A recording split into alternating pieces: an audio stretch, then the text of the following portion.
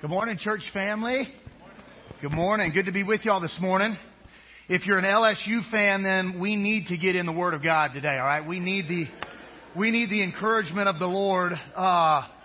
Turn with me, if you would, in your Bible to Ephesians chapter 4. I'm really glad you're here. I'm glad to be here this morning.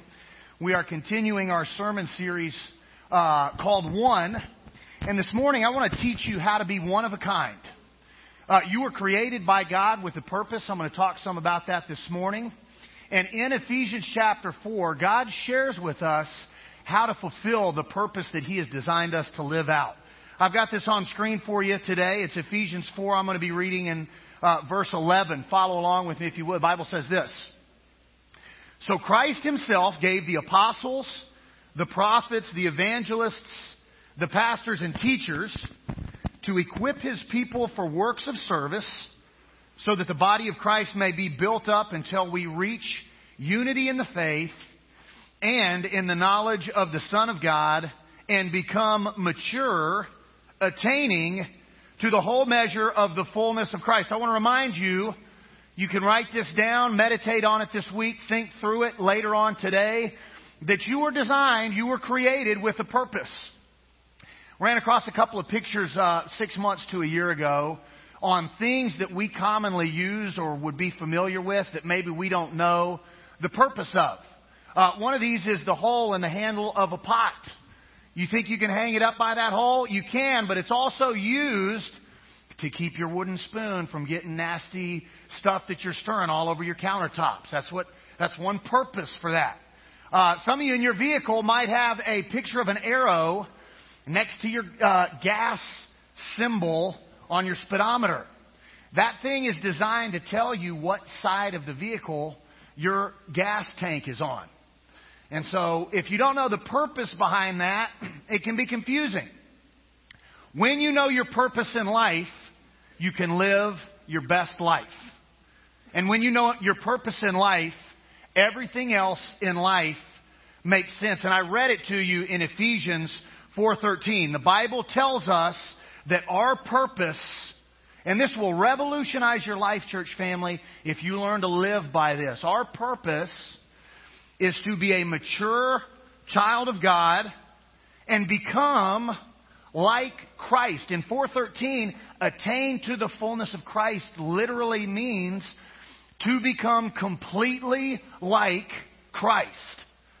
That's your purpose. And we achieve that purpose through this process of maturity. And I know a little bit about maturity because in my home right now are a 10-year-old, an 8-year-old, and a 6-year-old. And we just had a long family meeting about this yesterday. We're driving in my car and I was like, guys, look, you are reaching an age where you're becoming part of the team now. And Mom and I need your help. The older you get, the busier we get in life. The busier we get, the more we need your help. We need you to be responsible. We need you to be independent. We need you to be mature. And there was nothing on planet Earth that I have ever seen in my life that was as precious or as beautiful as my children. I wasn't prepared for what it would feel like to meet my kids for the very first time. If you have children, you know a little bit about that feeling. To see your own child is one of the most majestic experiences you'll ever have.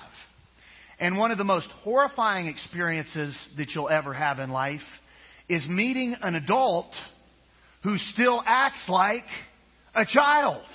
That's one of the most terrifying things you'll ever see is an adult who acts like they're still a child. This is what Paul says in Ephesians chapter 4, verse 14. That's the very next verse. He says, all right, church, look. Jesus has given us each of these kinds of individuals, apostles, prophets, evangelists, pastors, and teachers, to equip you to be unified in faith and to become mature, becoming like Christ as you mature. That is your purpose. And if you fulfill your purpose, you will no longer be a child. God doesn't intend you to be a spiritual adolescent for the rest of your life. He wants you to stop acting like children and become an adult. Not tossed back and forth by the waves and blown here and there by every wind of teaching and the cunning and craftiness of people and their deceitful scheming. He wants you to grow up and be mature. Couple of thoughts about this, maturity. The first is maturity is not automatic. Maturity is not automatic. You can grow old without ever growing up. Maturity is not automatic. If that's true, then that means maturity is a process. Maturity is a process. There is no quick fix for immaturity. There's no quick fix for immaturity.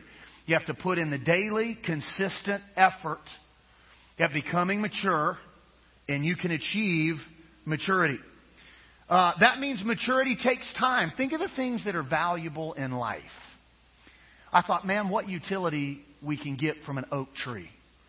But an oak tree takes years and years and years to develop. And I want to be an oak tree in my life. I don't want to be a spiritual mushroom.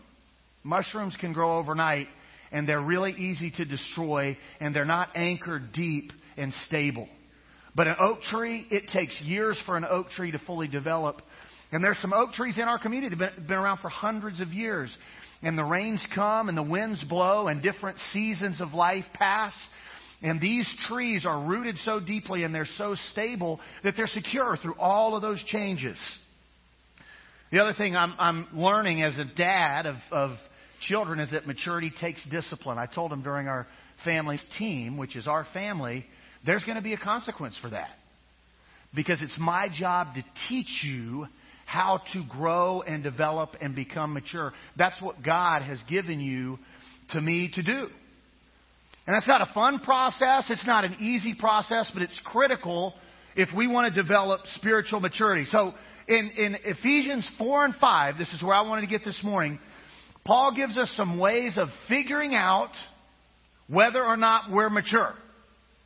And if we find out that we're not really mature, he's going to give us some things we can do right here from the text to become mature sons and daughters of God and become completely like the Lord Jesus Christ. So here's the question or statement I want to make. You might be a child if any of the following things are true about you. You might be a child if any of the following things are true about you. The first is, you might be a child if you live a lie. You might be a child if you live a lie. Paul says this in Ephesians 4:25, a few verses after those that I read this morning. Each of you must, and I underlined this and highlighted it in my Bible, put off falsehood and speak truthfully to your neighbor, for we are all members of one body. There's two things Paul is telling us here. The first is, live the way you live in front of one person as you do in front of other people, as you do when no one is looking. When he says put off falsehood, what that means is stop pretending to be something you're not. Stop living two different lives, one in public, one in private, one around a certain group of people, and one way around a different group of people. Put that kind of living off. And instead, live in truth and speak the truth. I got the opportunity last year to coach my youngest son's T-ball team. And we had one of the most, and I've thought about how to describe this young man to you, and I'm going to say adventurous, spirited young men I have ever met. And when I was standing, as a coach, I would have to stand right next to the guy, and if I was standing next to him, he was focused and locked in. But the second I turned my back, for some reason, he would spin around as fast as he could to try to make himself dizzy and would run all over the outfield. So I could not turn my back or this kid would totally change his behavior. You expect that from a child. That wasn't unusual. I love kids. I deal with kids all the time. That didn't frustrate me. What is really hard to deal with in life are those kinds of individuals who are adults and do the same kinds of things. If you're watching them and you're looking at them, they're behaving one way, but the minute your back turns, they're behaving a different way. And if we're not careful in our own lives, we can manifest those same kinds of behaviors. man, we show up with one attitude and one frame of mind on Sunday morning, and the other 6 days a week we show up with a completely different frame of mind and a completely different attitude. We have to learn as adults how to put off falsehood and speak truthfully, not living two different lives. Here's the other thing Paul says a couple verses later, Ephesians 4:26. You might be a child if you still throw fits. You might be a child if you still throw fits. Now, to be fair, I feel like there should be a clause in there, unless you're a Louisiana fan and we lose to Bama. I think there's some leeway there, ladies and gentlemen. Okay, you might be a child if you still throw fits. Ephesians 4:26, the Bible says this: in your anger, do not sin. Do not let the sun go down while you are still angry. What Paul is saying here is, don't live a life of anger. He's actually drawing from Psalm 4:4, which says, in your anger, don't sin. When you are on your beds, search your hearts and be silent. Living with a 10, 8, and 6-year-old, I'm also expecting sometimes when my kiddos don't get their way to throw a fit. Sometimes we're in a store and they want something and we say no, or they're expecting to be able to go somewhere and we don't, or there's a disagreement on how to do our plans for the day, and my kids who don't get to do the plans they want to do, they might throw a little bit of a fit. This is tragic, though, when an adult throws a fit. There was a Democratic candidate for governor in Delaware. And her name was Lee Whittington. And you can look this up. This just happened last week. Some of you may have seen this. It made its way around the news outlets last week. This particular individual was not invited to the Democratic gubernatorial candidate debate. And she shows up anyway, puts her own name tag down on the table, brings her own chair in, sits down and grabs the table and holds on, saying, I am a declared gubernatorial candidate for the state of Delaware. I have every right to be here. I turned my paperwork in a year ago. So some police have to come into the debate. They grab this woman.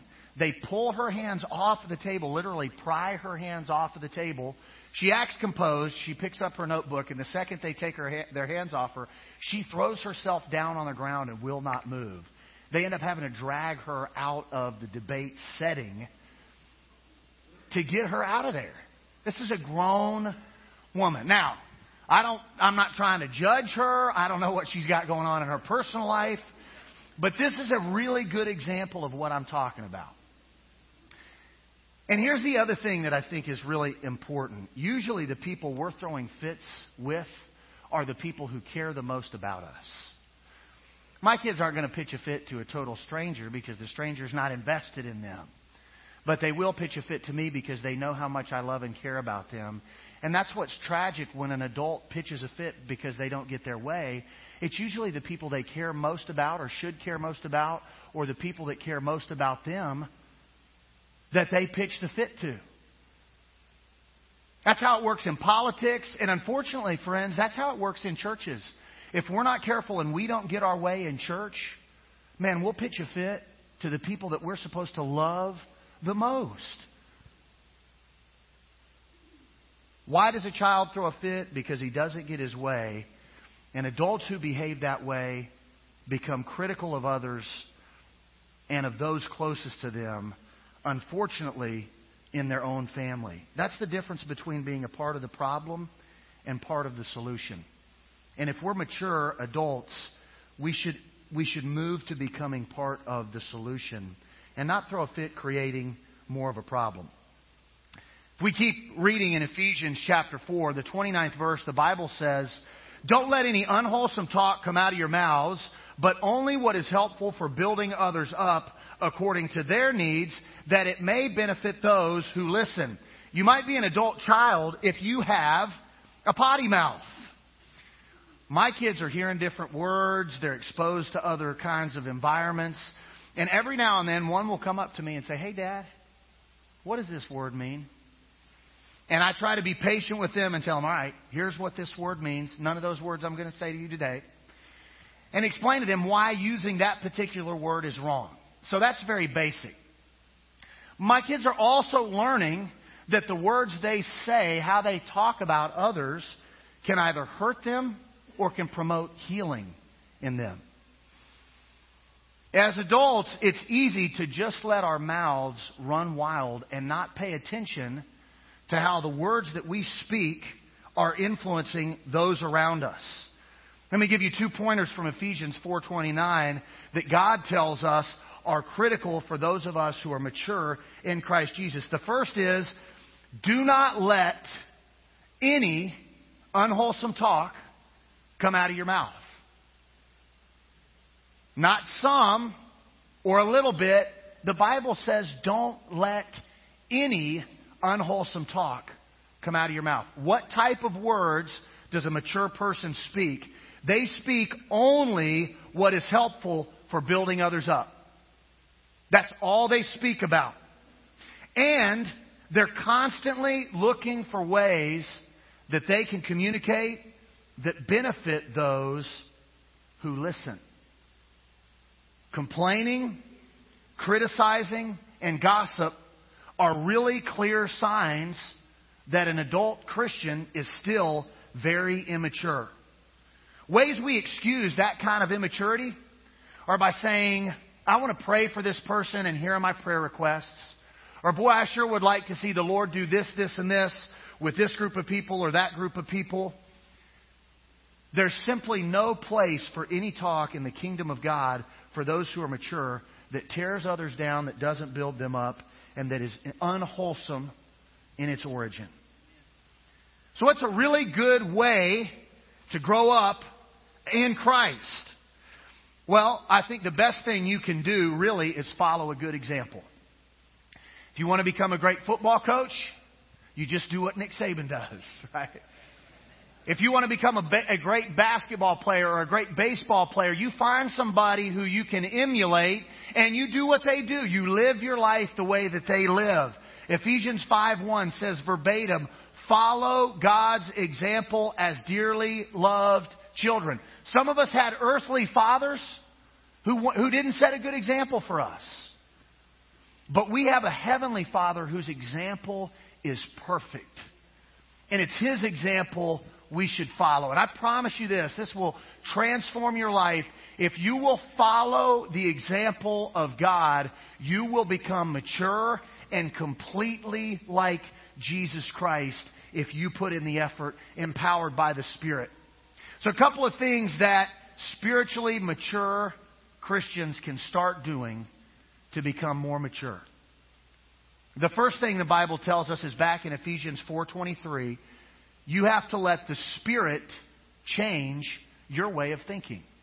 We have to let the Spirit change our way of thinking. If you want to become mature or more mature than you are, allow the Holy Spirit of the living God to transform your thoughts. Apparently, the church in Ephesus dealt with a lot of spiritual immaturity. And they needed an example that they could follow who would help them grow up, becoming more and more like the Lord Jesus Christ. And if you're looking at your life going, you know what? Sometimes I'm living 2 different lives. Sometimes I feel like I'm living a lie. Sometimes I'm throwing fits if I don't get my way. I am living a life of anger, and the only satisfaction of my anger is when things go my way. And I realize I've got some immaturity. Maybe unwholesome talk regularly comes out of my mouth. Maybe I'm talking bad about my friends. Maybe I'm talking bad about my family. My church family might be a group that I'm talking badly about. You have to follow God's example, and the way that starts is by allowing God's Spirit to transform your thinking. You are the sum total of your thoughts. Because thoughts turn into attitudes. Attitudes turn into actions. Actions turn into habit. Habit turns into character. And my character is who I am. And the reason some of us have difficulty truly being mature Christians is because we haven't allowed the Spirit of the living God to transform the way we think. And the number one change that has to take place from childhood to adulthood is I transform my thinking from being me-centered to being other-centered. And when my thinking transforms from being Trent-centered to other-centered, I've achieved some maturity.